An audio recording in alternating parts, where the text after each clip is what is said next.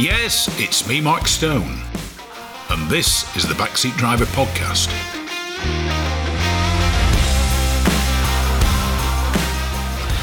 I'd like to introduce to the Backseat Driver radio show, Peter Baker.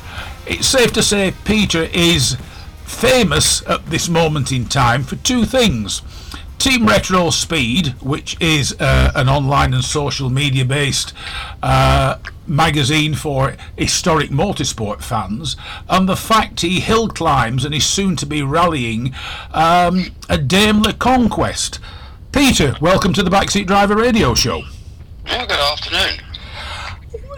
I mean, how did all this come about? Are you from a motorsport background, or is it a bug that bit? No, I think I was born probably within a couple of miles of a mental asylum, and I couldn't escape, and I've been there ever since. So, is motorsport a family thing, or is it, as I said, is it something you just got into as time went by? Yeah, but I went to a secondary school in South London, and it was boring. We were only interested in playing cricket and football, and during class time we'd stare out of the window or draw aeroplanes and motor cars. Yeah.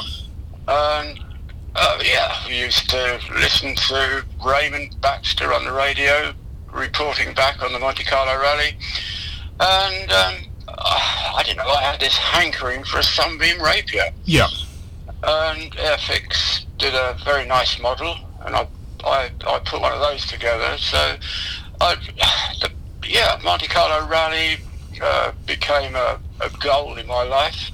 And when historic rallying came along and into my life, I don't know, what are we talking about, 1988-ish, I built a Sunbeam Rapier and entered Philip Young's Monte Carlo winter events. Yeah. So that was my springboard into historic rally. Yeah. I mean, not being funny, you're a little bit older than I am, but you have the benefit... I don't know how old you are. Me, I'm the glowing age of 61, nearly 62. Yeah, you see, I'm only 23. All right. Okay, I'm not 23.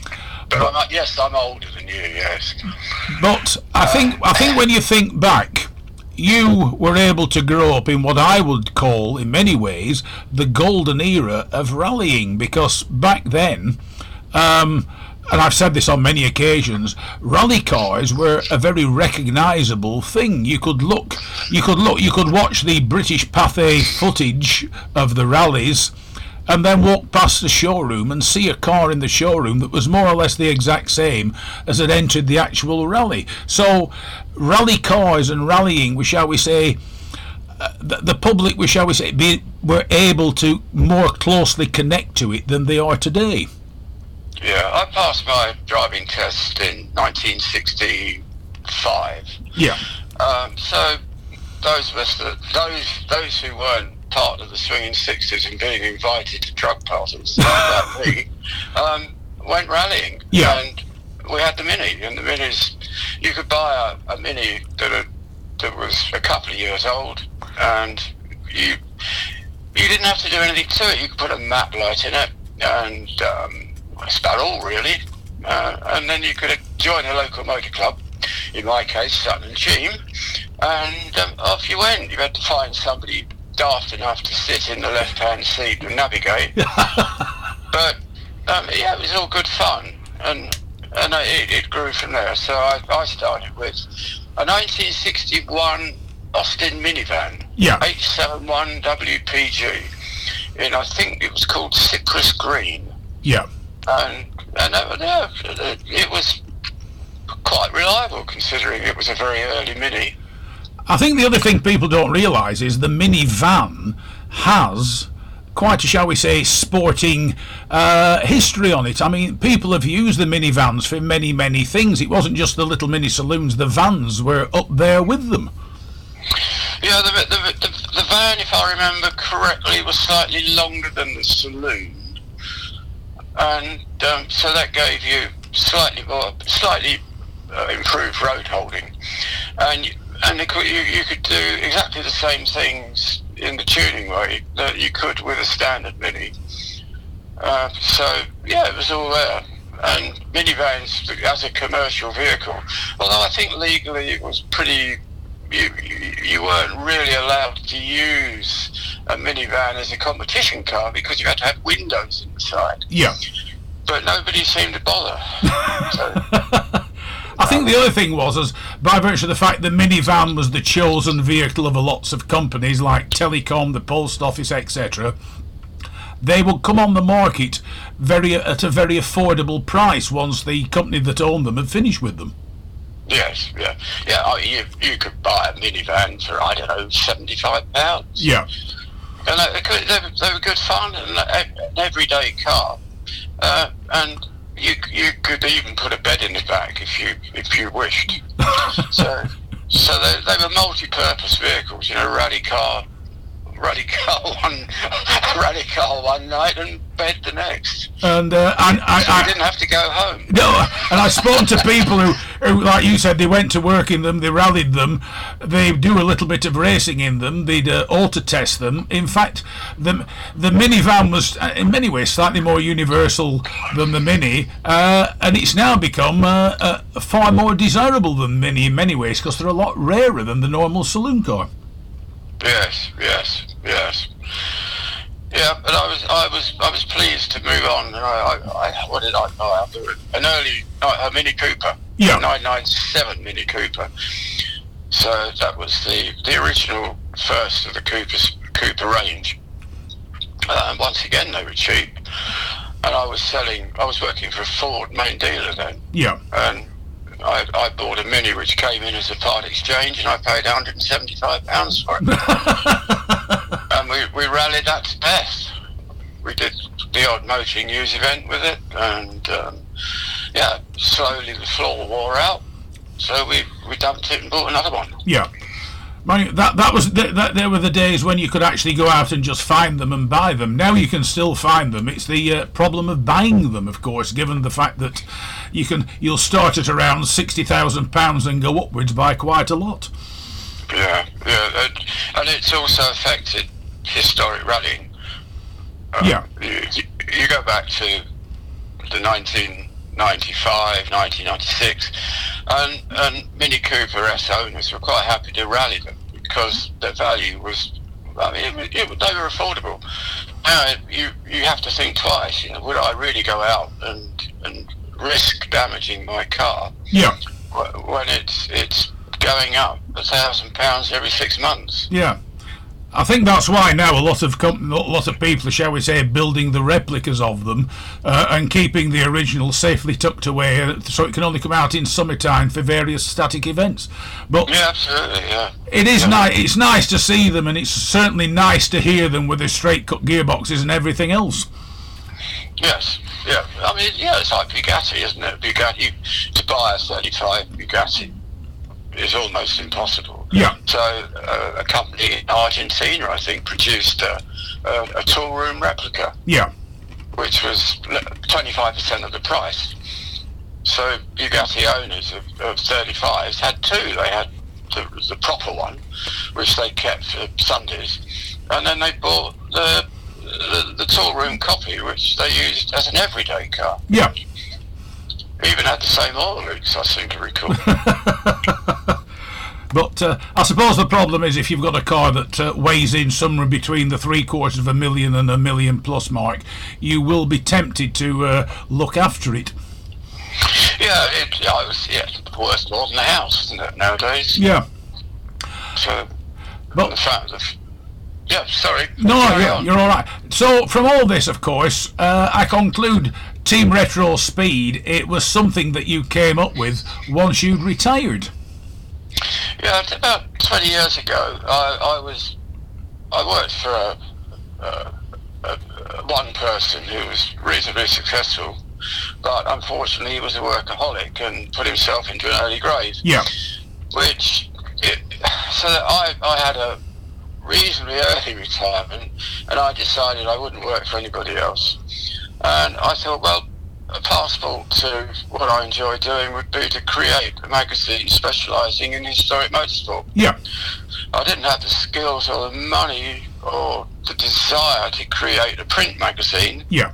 which we're talking about sort of just, I don't know what, 2005, and the revolution of the internet was just, it had taken off, and the idea of running an online magazine certainly appealed. Yeah. How you would ever make money from it, I had no idea, but that was secondary. So yeah, I took the plunge and created Retrospeed as an online news magazine, and it's still going now. So we've been going 20 years. Yeah. So is it just you, or is there anybody else involved? My wife, Lynn. It's a long story, but when we kicked the thing off, I tried to do it on the cheap, and had a couple of youngsters came in and they designed the website for us and said, "Oh, you need to do this, you need to do that. You know, you need lots of flashing lights and sound," which was fine for the first 6 months, and then they cleared off to work in Holland, and I couldn't run it. I had no idea how to get into my own website. Yeah. There were so many passwords. It was so complicated. So I bit the bullet, cancelled the whole thing out, employed somebody who was still with me, and on a monthly retainer, and we redesigned the whole thing. And we stuck to the principle: keep it simple, don't make stupid mistakes, spelling mistakes. Always read everything before you commit to print, as it were, and just get the facts right. Yeah. So that was our guiding principle. And then, because I'm so old, although perhaps I'm short of technical experience, I do have a reasonable amount of knowledge that I can fill in gaps. And once the magazine got underway, I found that I was surrounded by others like me who had the experience and a certain amount of free time. Yeah. And they were quite happy to join in and be part of what we were doing. And as long as I wasn't doing it to make money, they were quite happy to provide content in the same manner. Yeah. So that worked very well, and it's amazing that the knowledge that's out there, and it needs to be harnessed, and not only in the UK but across the world. You know, you have people from Australia say, "Oh yeah, we've got these cars that came over. They were built here, and you know, this is a picture and this is the history." And, oh my God, I mean, there's a whole world out there of classic cars that we didn't know about. Yeah. And it's one of those things. Your Team Retrospeed magazine is something that I read. I follow it on Facebook, etc. And it seems to go from strength to strength. But it's like you said, there's people out there who have been probably looking for an outlet for things like this. Okay, there's the printed classic car magazines, but they cover a broad spectrum, whereas Team Retrospeed tends to concentrate on the historic side. And every time there's a race, once that race is over, it becomes part of motor racing history, which is something you've been able to tap into very nicely. Yes, yeah. When Retrospeed started, we did try to cover everything. Yeah. And it just didn't work. We were too thinly spread. And anyway, the reason for doing it was historic motorsport. So we concentrated on historic motorsport, and we as a group covered events from Goodwood, Le Mans Classic, down to the smaller club meetings, VSCC, HSCC, and we had previews, and as we grew into social media with Facebook, then our inner core enthusiast group grew, and we had drivers, mechanics, marshals, everybody, and they would contribute and put in their view of what was happening. Yeah. And that's what we do now. So Retrospeed it started as a rolling news magazine that we updated pretty well every day. Well, now we've changed it slightly, and it's updated maybe every 7 to 10 days, which is still a lot. And of course it's very flexible, so we can change as we go, which you can't do with print. But we've allowed the social media side to take over as an intermediate. So even now, as we speak, there's discussion going on about some rallies that are coming up and the next race meeting, Goodwood Revival. Yeah. And I mean, it's one of the things I found, just on a personal note.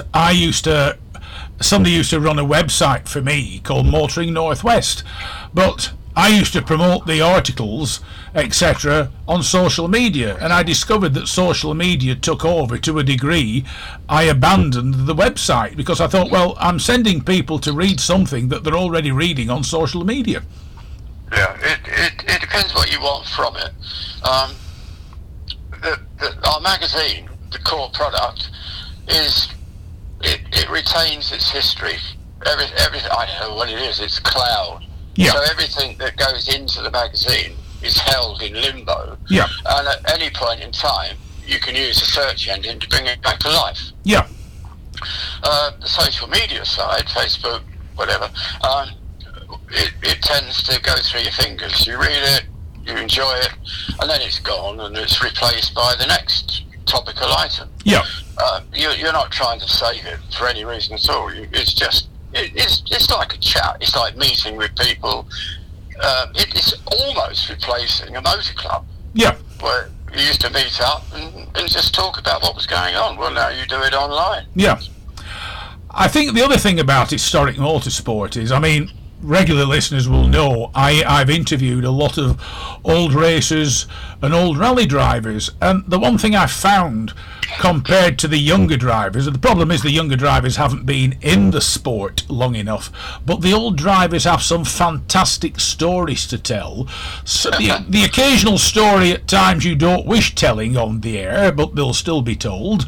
But they come from an era, or came from an era, when they weren't as hidebound with the press officers and political correctness and everything else. They tell stories. They had some fantastic stories to tell, and they still do. And a lot of them are looking for outlets to be able to tell their stories and to be able to reminisce. Yes, yeah. Well, I don't know, how old was I? 30.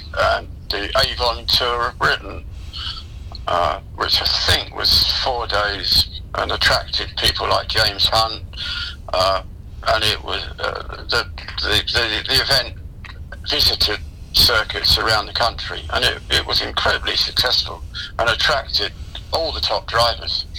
And we had the late Tony Dron driving our car, which was a Mexico, and I met people like Barry Williams, and my God, you know, these are people, and Tony Lanfranchi, and these are people who lived the way they wanted to live. Yeah. And yeah, they went racing, but they did it their way. Yeah.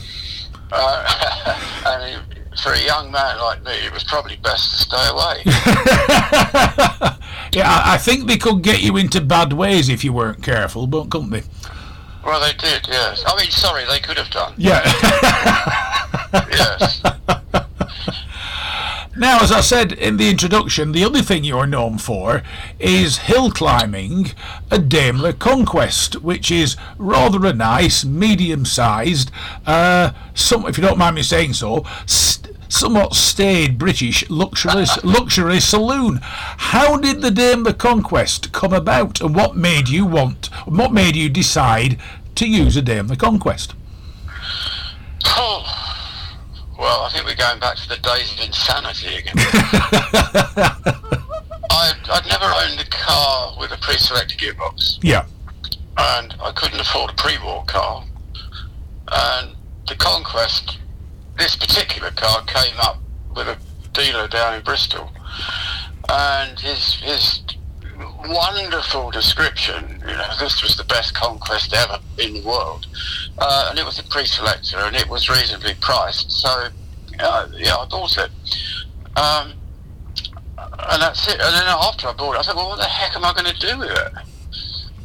Because as you say, it was a car that was a spin-off from a company that really specialised in stately homes on wheels. Yeah.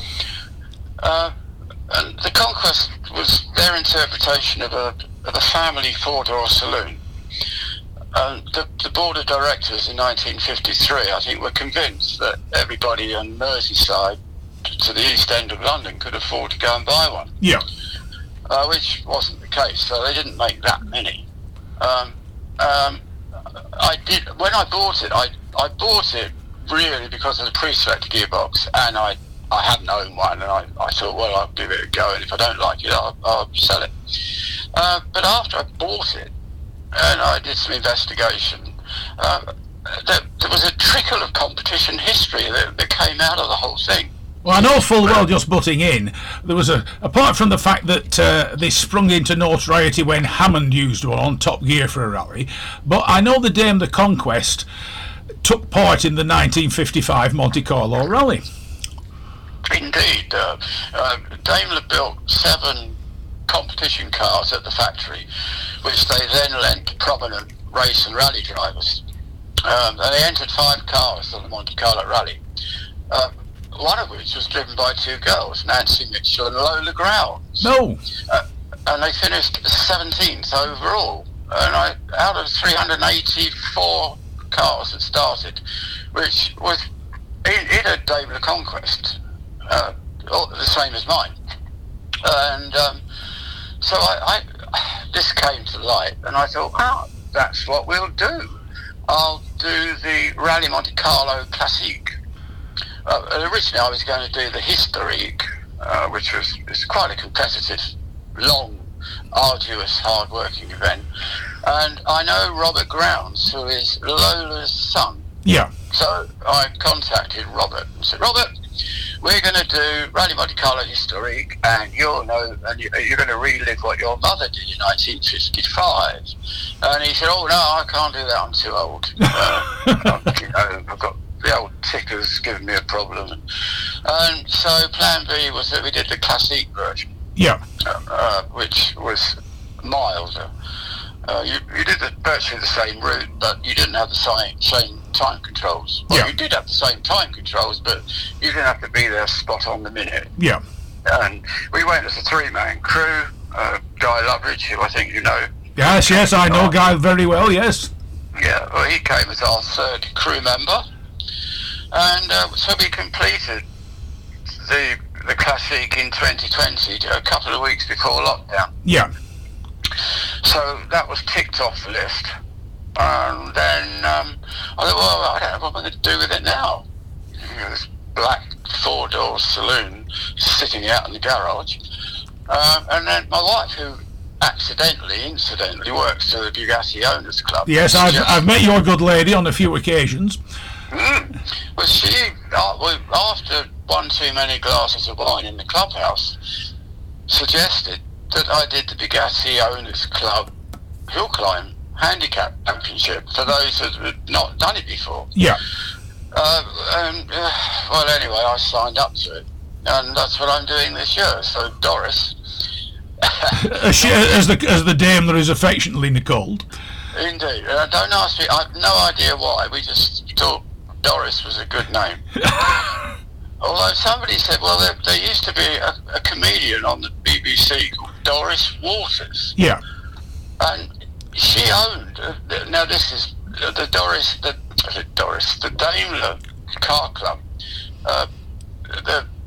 As can be imagined, a large percentage of the members are getting on with it. Yeah. And this guy came along to one of the hill climbs and said, I bet you call your car Doris after Doris Waters. I thought, what the heck is he talking about? And then he said, well, Doris Waters used to own a Daimler Conquest, and she called it Doris. So we assumed that's why you've called yours. I said, no.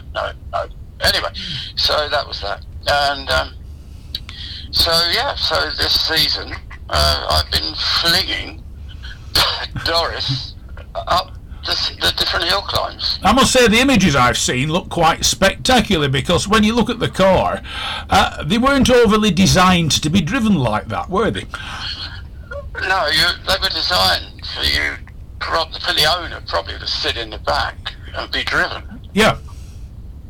So and that I mean the remarks I get, the sarcasm. You know, do you take a picnic with you when you go up the hill, and do you have a sign on the back that says "running in, please pass"? Yeah. Anyway, I can put up with all that because it's a handicap. So in theory, I stand the same chance of winning as the guy in the Subaru, whatever it is, WRC. Yeah. Who's much quicker, but handicap-wise, there's not much difference. So at the moment, I think I'm third in the championship. So that's all right. I can handle that. And the one thing you've done, you've brought the Daimler Conquest back to notoriety. I mean, people now know what one is. Well, I'm not sure because there's nothing on the car there's nothing on the car, not even on the hubcap. Well, there's no hubcaps, but there's nothing on the car that tells you it's a Daimler. Apart, of course, from the grille. If you recognise a Daimler grille, you'll recognise the fact it is a Daimler. Well, it's a fluted grille, certainly, but it doesn't say Daimler on it. Yeah. So, and yeah, even people who perhaps would have known say, you know, what is it? Well, they don't quite say it. They say, what is it? And so I tell them it's a Daimler, and they still don't know what it is because they've never heard of Daimler anyway. Yeah. Yeah, regrettably, it's a bit of an giving age away thing when people know what certain cars are, isn't it, these days? Yeah. So yeah, I mean, I don't mind. There's a level of humour. Yeah. About the whole thing, but underneath, I do actually take it quite seriously. The car is very well prepared. I'm lucky that I live very close by a race preparation company, Retro Engineering, and they look after it for me and make sure that everything works as it should do. Because I notice of late you've had a little bit of an engine problem. Well, I blew the head gasket, which was my fault. I was at Lowton Park, and it was red mist, the last run of the day, and I thought, right, here we go, and here we didn't go. I got halfway up the hill and it dropped onto 3 cylinders, and the head gasket had gone. So I had 1 week to locate a genuine head gasket and fit it and get the car up and running again. And that was at Prescott, and I didn't do very well at Prescott. I didn't do very well. I missed a gear change, which is not easy on a pre-selected gearbox. Yeah. But we should be okay. I'm at Lowton. No, I'm not. Where am I? I'm at Chelsea Bush in about 10 days' time. Right. Which I haven't been to before as a competition. And then the whole thing finishes back at Prescott, which is the final round of the season. And I'm hoping that I can go to Prescott with an outside chance of winning the championship. It's possible. It's unlikely, but it's possible. You never know. You literally never know. Yeah, and then who was it? Norman Wisdom. He said that they're not laughing now. So when I told him I was going to drive a Daimler, they all laughed. Well, they're not laughing now. Now, the other thing is, I think next year you're off to do the big Monte Carlo Historique, aren't you? The Classique. Yes. Well, it's not the Classique now.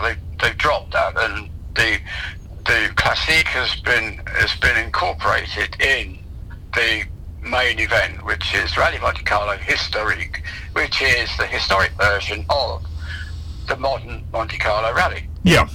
It's run for older cars, and although you use the same stages, and it runs just 1 week later, the times, it's a regularity event, and the times are much slower.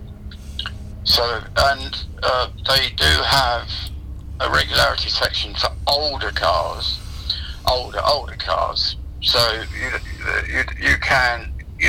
there is a possibility that Doris can maintain those speeds. Yeah.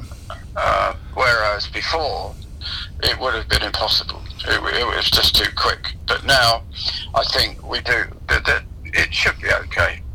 And where do you intend setting off from?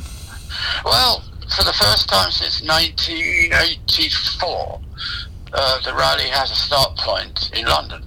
Oh! And it's starting from Brooklands. Right. So there's probably 50 cars to start, but there's multiple start points around Europe. Yeah. So London is one of them.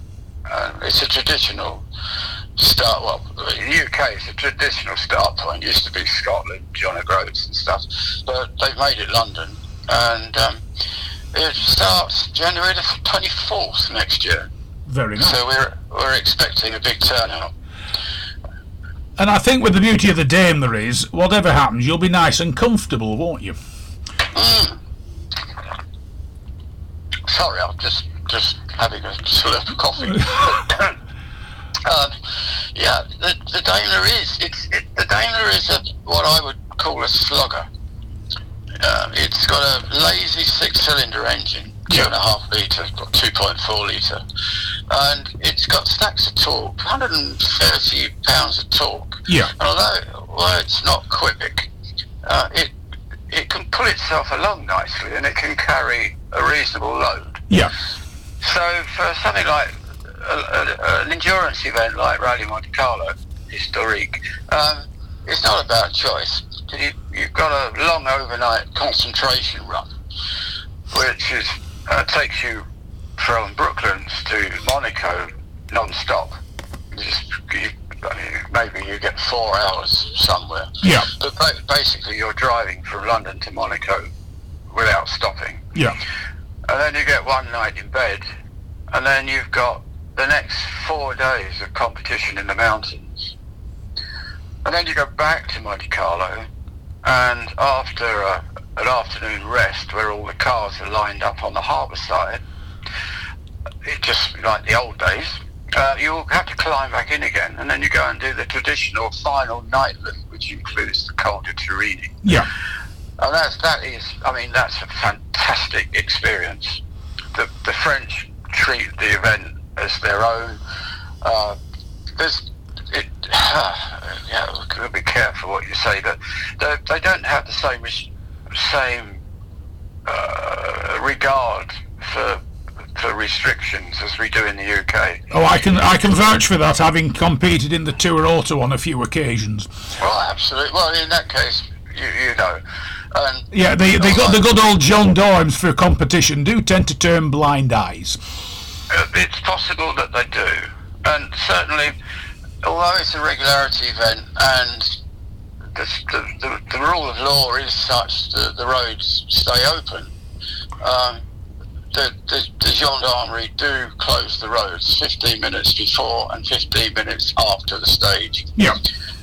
So you're not going to meet anything coming the other way, and all the locals, I mean, they love it. Yeah. There's thousands of people that go onto the Col de Turini on the final night, and there's so many ex-works cars do it, and ex-works French cars, you know, the little Alpine Renault, and they're all cheering, and they even sometimes throw snow in the road just to liven things up. But yeah, and you drive through the villages, the whole village comes out and cheers you on, and they lay on coffee and snacks for you, and yeah, really, really, really good. The atmosphere is fantastic. So, Peter Baker, it's been fantastic chatting to you. We could no doubt have gone on for quite a while still, but thank you very much indeed for joining me on the Backseat Driver radio show. Enjoyed every minute. I shall now go and carry on mowing the lawn before it rains. Thanks so much indeed, Peter. Take care. All right. Okay, bye. Bye.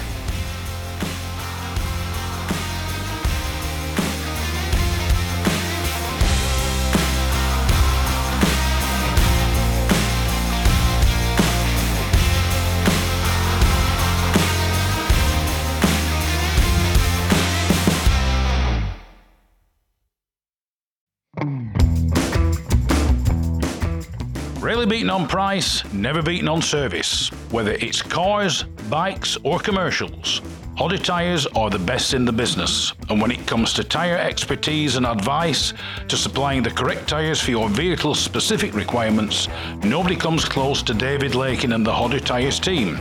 So give them a call on 01200 613 192 or visit the website at hoddertyres.co.uk.